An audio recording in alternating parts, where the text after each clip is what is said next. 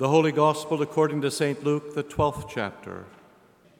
Jesus said to his disciples, "Therefore I tell you, do not be anxious about your life, what you will eat, nor about your body, what you will put on.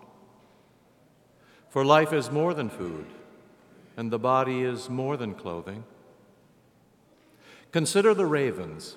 They neither sow nor reap. They have neither storehouse nor barn, and yet God feeds them.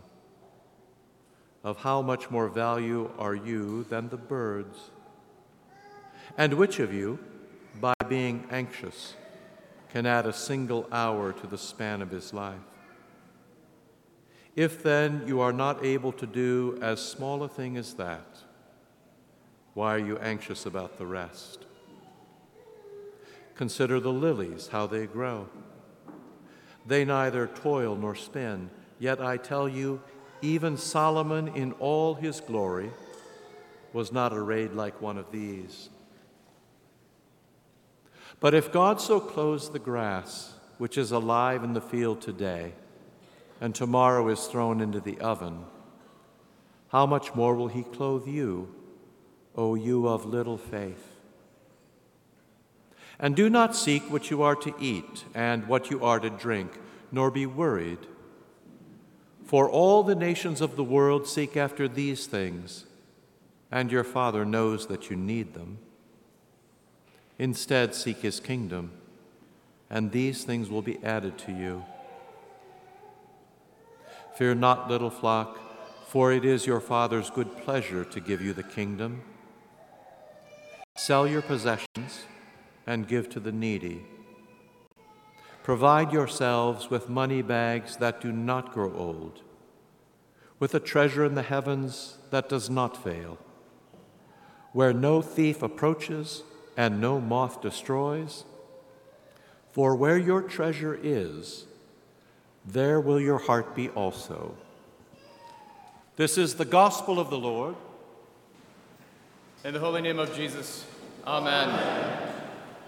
In the first half of the 20th century, the German-American theologian Paul Tillich wrote, "To be finite is to be afraid." Anxiety was just simply part of human existence, and we had to get used to it. Fear, though, was based on 4 essential changes in life, and I think these examples might help. First was our fear of time, or change in time. For example, we fear growing old. The next change is space. I think everyone is afraid of walking through the woods at night. And then causality, the fear of having a family and then losing a family. And last is the change in substance. We all fear going from a living being to a dead person. Now, Tillich's solution for overcoming these changes was to have courage. Of course, it's not a great solution for those who are anxious or afraid of life. Trying harder is not the gospel. At first glance, Jesus today sounds like every other person who doesn't understand anxiety. And if we stopped at verse 22, there wouldn't be much hope. However, Jesus says more and gives more. He gives a life beyond our limitations. Jesus asks a beautiful question today. How much more? It's not a question of whether your life is more or your body is more or whether you are more valuable than the birds. It's a question of how much more. In order to answer this question, Jesus directs us beyond the temporal things. Seek God's kingdom, and you will receive more. Jesus is very confident that you will find God's kingdom, since the Heavenly Father loves to give you the kingdom. This kingdom exists in the world, but is not of the world. It's the kingdom we pray for in the Lord's Prayer. Thy kingdom come on earth as it is in heaven. Its origin is heavenly. It operates according to heaven's way. This means living in God's kingdom means we are looking away from ourselves. We're focused on creation and not our stuff. Our way of life is giving and not compiling. And the currency of exchange is gift, not gold. And this is why our earthly life is meant for more. It's meant for heaven. Seeking the kingdom overcomes our fears because it gives a life beyond our limitations, a life empowered by God. God settles our fear of time because he's eternal. God calms our fear of space because he is everywhere. God stills our fear of causality because he's a communion of persons and we are never alone. God quiets our fear of substance because he'll never die. This God enters into our humanity through Jesus Christ. And he doesn't just enter our life, but he enters our limitations. Thus, he fully enters. And fully enter means that he was born of a woman. He grew up in a family. He experienced love and joy, heartbreak. He was tempted. He suffered bodily pain. And he died. But Jesus rose from the dead, and he ascended into heaven and sat at the right hand of God. See, too many times we keep Jesus' humanity like our humanity, but it's the other way around. Our life, our body, is meant to be like Jesus' humanity, which means your life, your body, is made for more. Our bodily life, the lives we live on earth, are meant to be heavenly. Martin Luther wrote in a commentary on Psalm 110, he writes, "In Christ, our human nature is in heaven above at the right hand of God.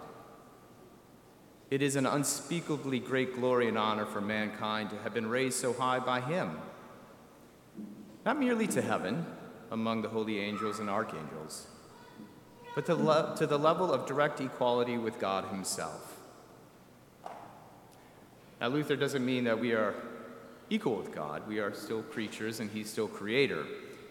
But what he means is that God humbled himself in Jesus to bring us back into his presence. You were created by God for more, to live beyond our sinful limitations. Your life is meant to live in God's presence.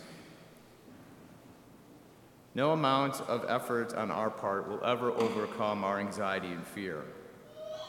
It is only by the power of Jesus, through the Holy Spirit, that we will live more. Now, how does one live this way? First, holy baptism. Through the faith we receive in holy baptism, God joined us and destined us to live in community with him. Next is prayer. In prayer, Jesus consoles our anxieties and fears with the Holy Spirit. And then confession. Confession forgives our attempts to live by earthly means, by possessions, food, clothing, human status. and finally by the Holy Eucharist. In the Lord's Supper, God empowers us with his divine presence so that we become like Jesus, living his divine life. We live beyond our limitations by baptism, prayer, confession, and Eucharist. But this is not instantaneous. It takes a lifetime, patience, persistence, and perseverance. However, this endeavor comes with God's promises and his presence.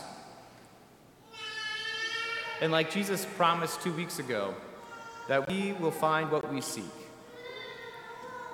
Today, we learn the Heavenly Father just cannot wait to give it to us. When Jesus says, "Do not be anxious and do not fear," he's not asking you to try it on your own. He's not crushing your soul with something that's impossible. No, Jesus tells you to not be anxious and to not fear because he has died, rose again, and is ascended. And now his humanity affects all humanity. You aren't anxious or afraid because Jesus is not anxious or afraid. And each day we live by the courage of Jesus. You are free from the world's worries. You have been given the heavenly life. This is the life every human was destined to live since the Garden of Eden. But of course, we've lost our way.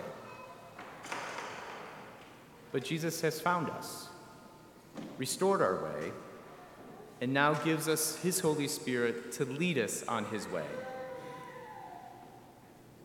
With Jesus leading us,